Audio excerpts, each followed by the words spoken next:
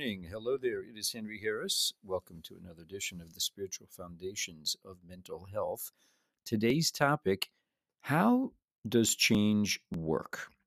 And we begin with our typical kind of overview of what it is that we're discussing. But before I do that, I want to mention two things. First of all, I'm excited to share that I have just begun a new weekly podcast called Partners in Creation, which actually will be somewhat relevant to today's topic: how does change work? And I also want to invite. I do get feedback and questions and comments, and I welcome them. And I want to make sure that anyone listening knows that you can reach me at Henry at jewishwellbeing.org. That's again Henry at jewishwellbeing.org. Okay, so let's begin. When we speak of the spiritual foundations of mental health, we are speaking of the basic idea that you and I and everyone else in this world is unconditionally well. We have unconditional well being. That means to say there is no condition or set of circumstances, either in our past or in our present or in our perceived upcoming future, that can somehow render us unwell, broken, blemished, incapable. Not to say it's certainly the case that we can feel that way. And it's an important part of this whole conversation to acknowledge how normal those feelings are.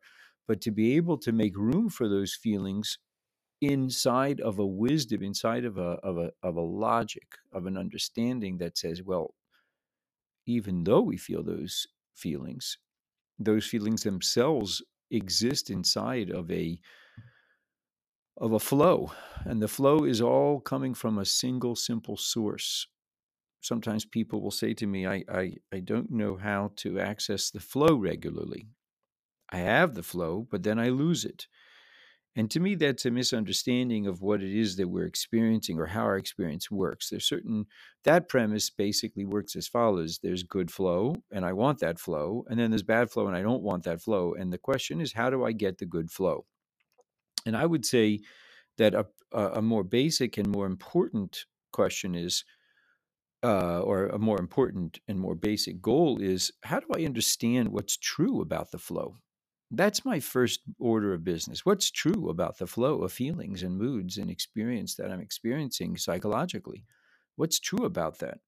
That's the most important thing to know, because really the truth is we're never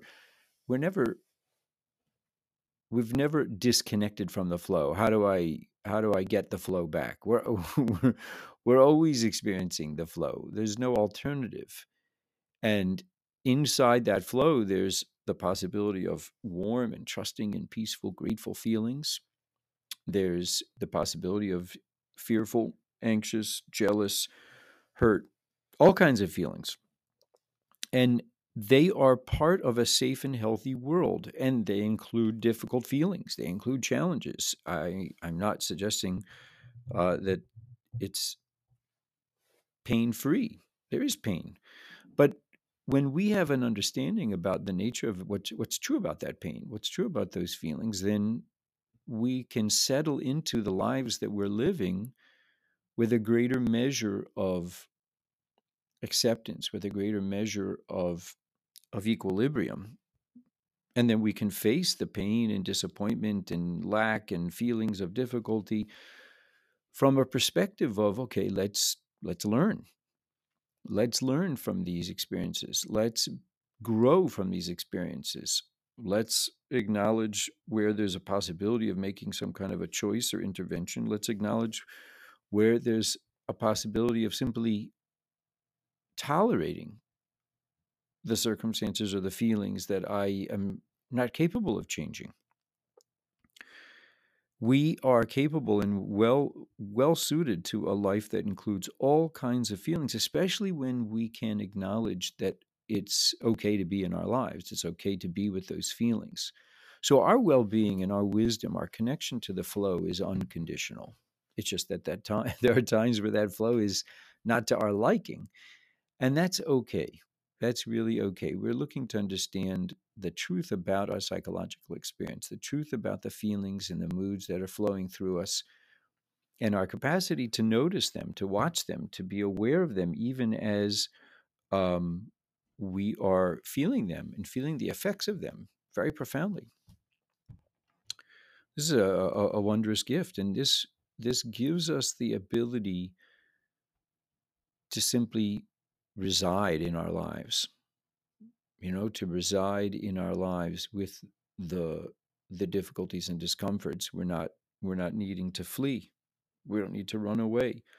We don't need to be in fight mode or flight mode. We can experience the opportunity and the challenge without it without it seeming to be a reason for panic or for running. So that's the kind of the basics of the overview. Today's topic, I raised, is how does change work? And I raised this question almost more for the sake of raising of introducing the value of the question than in answering it. I think it's a precious thing for each and every one of us to be curious and interested in that question of how does change work. It's so precious. It begins in a sense with the realization that we've all changed. We've all experienced a wondrous places in our lives where we moved from a point A to a point B.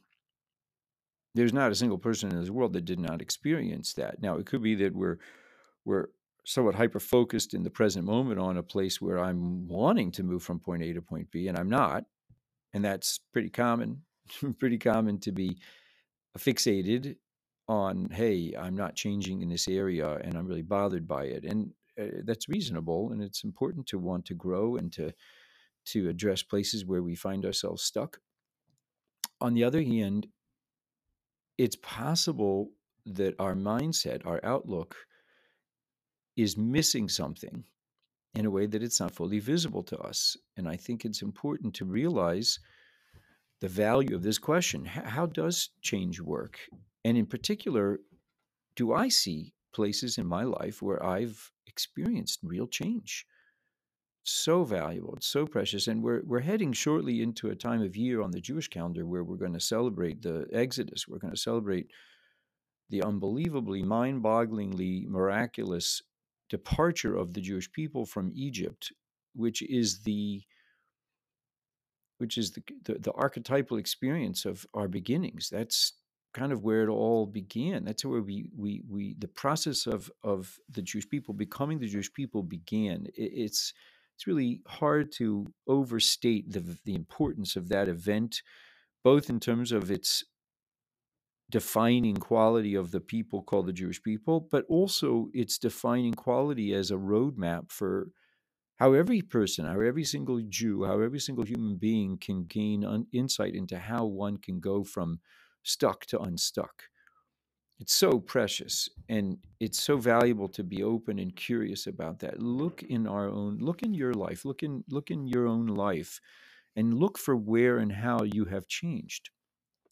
And this could be something very this doesn't have to be that you experience some extraordinary psychological transformation or ending a habit or an addiction or a compulsion. It it could simply be you start. I've mentioned this before. Um you learn to drive.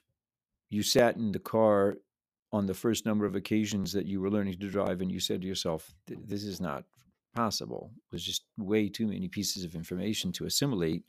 And that's before I get out of the parking lot, before I get out of the driveway. I've got the gear and the brake and the accelerator and the mirrors and all of that's without moving traffic, you know? And then you reach a point where it's just not something you think about. It takes attentiveness. It takes um, some level of effort, but it's a relative. It's becomes almost a non-issue. That's a profound change. That is a profound change that's worthy of asking oneself, like, well, how does that work? What are some other examples of where we might experience change, where we undertook some kind of a job that we didn't know how to do it very well, and then we got trained, and then over time it became second nature, or all kinds of things, even something as basic as physical maturation, as learning a physical skill. A child goes from not being able to speak to being able to speak. You, at one point in time, did not possess the requisite cognitive and physical abilities to formulate words. And then you did. At some point, you did. I, that's a mind-boggling change.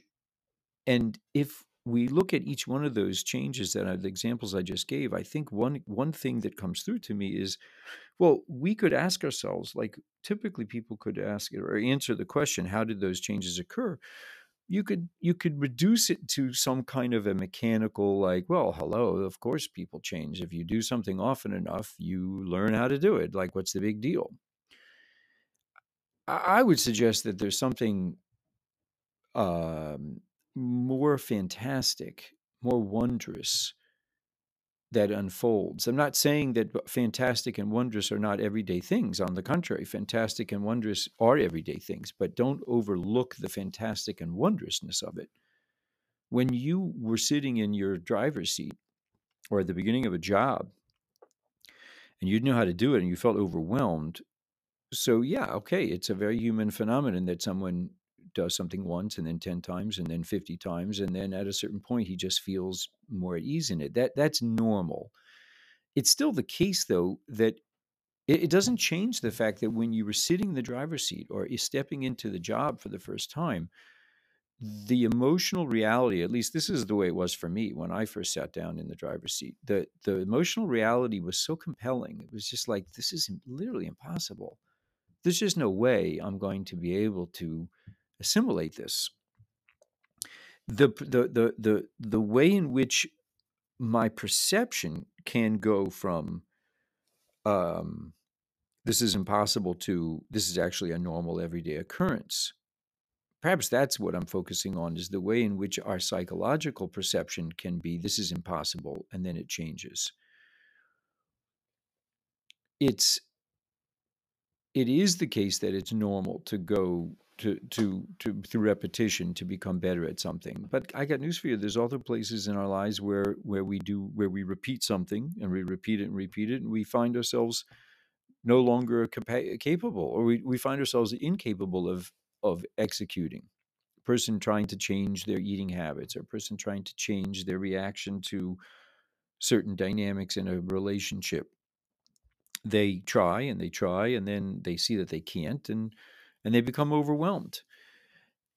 And at a certain point, they become discouraged. The reason I'm raising this, the reason I'm raising the question of how does change work, and the value of looking at that question, of sitting with that question, of considering and being curious about it, is because it will introduce to us the reality that there's a component to how we change that is not of our doing. It's really essential to understand that in any change process, there's a whole dimension that is not that has nothing to do with our conscious, mindful, clever manipulation or exertion. That's always the case. It's always the case that profound change is impossible. It happens regularly. Profound change is a normal and everyday occurrence. And yet at the same time, it's wondrous and miraculous because there's a whole quality to that profound change that cannot be attributed to our exertion, our cleverness, our management. It's so valuable. It's so essential to acknowledge that, to have room in your inner world for that truth. Look for that. If you don't sense that, if you don't feel that, but you're open to it, then sit with it.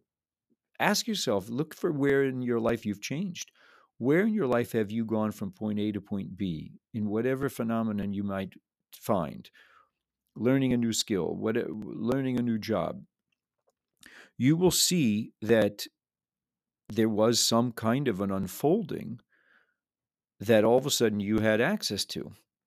And you can't pinpoint where and how you it's true, you might be able to pinpoint that you knew, okay, if I keep doing this, if I keep exposing myself to this, I will change. it could be that you understood that, and then you're fortunate. You have a big blessing. You have a big advantage that you have glimpsed this idea that even if I don't know how I'm going to change, I trust that that there's something within me that will change. That I will understand new things.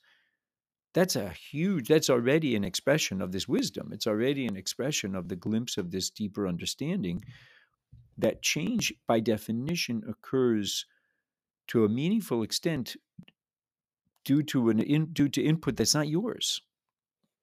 Now, this also raises the topic I mentioned at the beginning, that I've started a new podcast called Partners in Creation. It's built on the idea that an important metaphor of what a human being's role is in this world is as a zoreya. Zoreya is a planter, someone who plants. A planter, someone who plants, by definition, is engaged in something called belief, trust. In Hebrew, we would describe it as amuna, an affirmation that there is a life force beyond him that can and will take his planting and do wondrous things with it. Now, that's essential. If you're going to plant a seed and you don't trust or believe that there is a life force built into the world that's going to receive your seed and do things with it, then why would you ever plant? Like, it would be ridiculous to plant, but yet plant. That's what planters do, and that's what we are, human beings. That's human beings. We are meant to be planters, and in that sense, we are partners in the creation. Our job is to be the zoreya, to be the planter, and then there's the job of the creator of the universe, who is the chei ha'olamim. He's the life force of the world. I plant, and he does the life force of the world job. That's his job. I don't do that job. I plant. But it's essential that I plant, and it's essential that as I plant, I acknowledge and know that there is a whole component to the process of growth that's not in my hands. And it really changes my openness and enthusiasm to plant. Can you imagine what it would be like if I really thought that the process of planting was on me? Like the whole process, the plant, not just the planting, but the growth itself. Imagine, I don't know a lot about botany, but I know that there is a process whereby a seed decays in the ground, and then that decay process is followed by the sprouting of roots.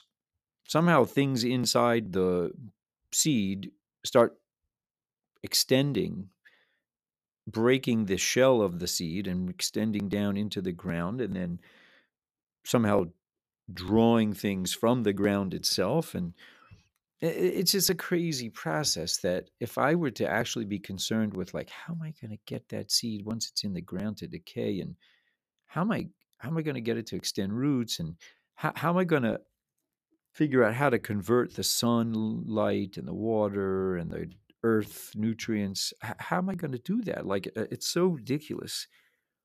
I would never, ever, ever, ever, ever, ever plant. I would never plant because I know that cannot, I can't do any of those things.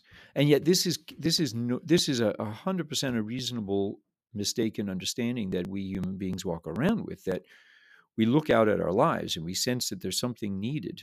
We sense, wow, fruits could be really beneficial over here. Beautiful vegetables could be beautiful, could be helpful over here. I need ABC things in my life, and we think to ourselves, like, I don't know how to. I kind of have an idea. I've seen other people accomplish ABC, but I've tried to do ABC and I wasn't successful. I don't know how to get the seed to sprout roots and then start growing upward and be able to receive the influences of the environment in a way that's constructive. I don't know how to do those things at that moment, to the degree that I don't know, and I'm not curious. If I'm not curious about how change works, if I'm not curious and open to the idea that there's a whole component to change that's not me, then I'm going to get overly concerned with, well, how in the world am I going to get from point A to point B? It's an impossible journey. It's impossible. It can't happen. And then, lo and behold, I stop planting. You know how demoralizing that is. And yet, there's not a question in my mind that every human being encounters that. I know I do. I know I do. I look out at some possible goal or value to be had in life. I try it, it doesn't go. And then I think to myself, well, I don't know how to do it. He knows how to do it. She knows how to do it. Obviously, it's within people's capacities to do, but I don't. And if I don't go for any further than that, then I'll just mistakenly associate the process of getting from point A to point B as something that depends on my cleverness and my personal power and my willfulness and my resourcefulness and all of those things. And I'll just say, I guess I don't have it. And I'll stop planting. I'll stop even considering the possibility of what plants are available to me. But that's just not that's no, we can't do that. We are planters. We are planters in a world that is waiting, anxious, designed to receive our plant seeds and capable of carrying those seeds to a whole new place. I'm not advocating for a minimal effort in this world or for a lackadaisical effort. I'm totally enthusiastic. I'm a believer in enthusiastic commitments, but it's hard to have an enthusiastic commitment when you feel that you're destined to fail. I would say it's impossible. But when you know you're a planter, when you understand something deep about how change works, by definition, change involves a component, an introduction of value, of help that cannot come from you. You're in a different world. You're living in a different life. You are left with a very simple, meaningful challenge of planting, and that's it. Where, how, and when the plant is going to sprout, when it's going to send forth roots and sprout upward and produce fruits, you don't know. But the value of the planting is unconditional. And to the degree that we get a glimpse of that, to the degree that we get a glimpse of how change really works, the necessity of change, including a component that's not me, we start to live in a different world. We really start to enter into an experience of being partners in creation. We are liberated to give our efforts, to give our best without the crushing disappointment of my best didn't produce what I wanted it to. Right, that's true. Your best didn't produce what it wanted to do, but your best produced a good planting, and that's a meaningful thing. Be a planter. We are here in this world to be planters, to be partners in creation by introducing valuable seeds into the soil that is ready, willing, and anxious to receive and grow those seeds.